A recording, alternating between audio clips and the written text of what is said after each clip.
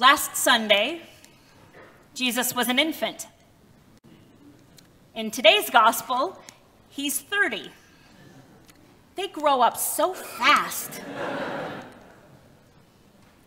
At this point, the Magi and King Herod are long gone. Baptism is the first decision we see Jesus make in Matthew's gospel, and on the surface, it doesn't make sense. Even John the Baptist questions his judgment. John has been proclaiming a baptism of repentance for the forgiveness of sins. He promises, though, someone more powerful to come, someone who will come not just with water, but with the Holy Spirit and fire. No wonder he's confused when the one he's been waiting for comes to him to be baptized in the middle of a muddy river. It doesn't exactly scream gravitas. Is this what power looks like?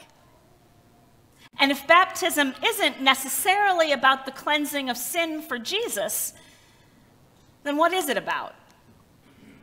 And why does it matter? This is also the first time we hear Jesus speak in Matthew. Something must be lost in translation, though, because I, for one, cannot square the officiousness of his tone here with what he's actually doing. Let it be so now, for it is proper for us in this way to fulfill all righteousness. What does someone who was literally born in a barn know or care about propriety? Strip away the churchiness of his words, and it's more like we need to do this now. It's how we live in right relationship with God and with each other. In other words, John needs to keep helping people turn toward what matters, even as Jesus needs to erase any notion of righteousness as separation from other people. No more sitting enthroned above the flood, as today's psalmist pictures the divine. No, the human face of God gets in the water with us. And as Jesus emerges from the water, two equally strange things happen. We're told that he sees the Spirit of God descending like a dove and alighting on him. And a voice from heaven says, "This is my Son, the beloved. With him I am well pleased." What do we do with that? As is often the case with the Bible, one piece of Scripture can help us understand another. And one key to cracking this particular code is today's reading from Isaiah, a passage that Jesus, the rabbi, was familiar with. "Here's my servant whom I uphold, my chosen, in whom my soul delights," or is well pleased. "I have put my Spirit upon him." Sound familiar? For centuries, Jews had been puzzling over this passage and who this servant who brings forth justice might really be.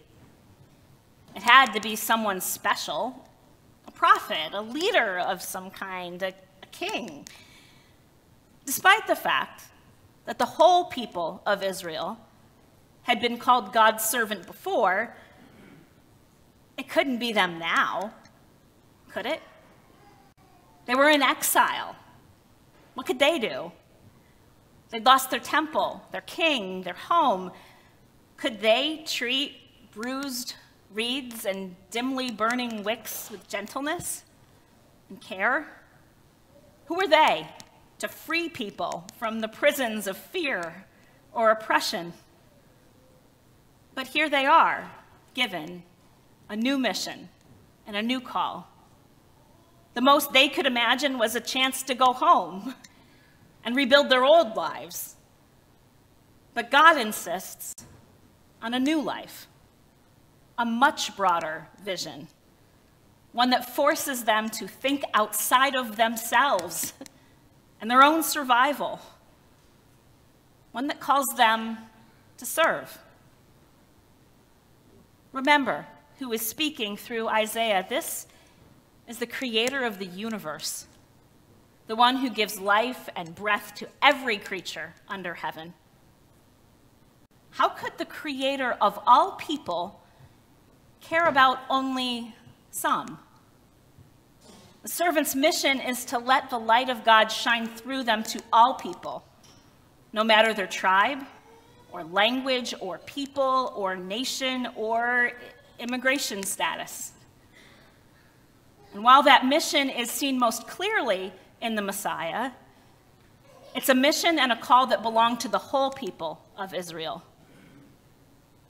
They got the words then. It was them. We get the words now. It's us. It's part of what it means to be baptized. Baptism is not just an occasion for a family reunion or a celebration of the cycle of life, although it can be those things too. It is a summons to serve. And not just for the newly baptized. There is a reason that we renew our vows anytime anyone is baptized, because we need to remember who we are as a community, why we're here, and why we matter. We're here to demonstrate a different kind of power in this power-obsessed city. One that is rooted in the recognition of our common humanity and what we can do together. Our righteousness is found not in separation from the bruised reeds and the dimly burning wicks of this world. It's found in solidarity with them, in service to them. We might ask ourselves, who are we to free people from fear or oppression? Who are we not to?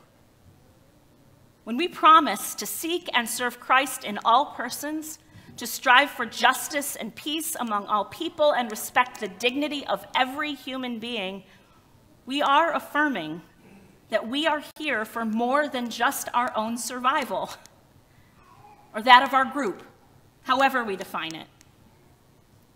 We're here to help bring forth justice to a world in desperate need of it, and to love others as freely and as generously as God loves us. And if that sounds like the work of a lifetime, it's because it is. So welcome, Calvin Martin and Amelie Juliet, to the community of the baptized. It is a privilege to serve with you. Amen.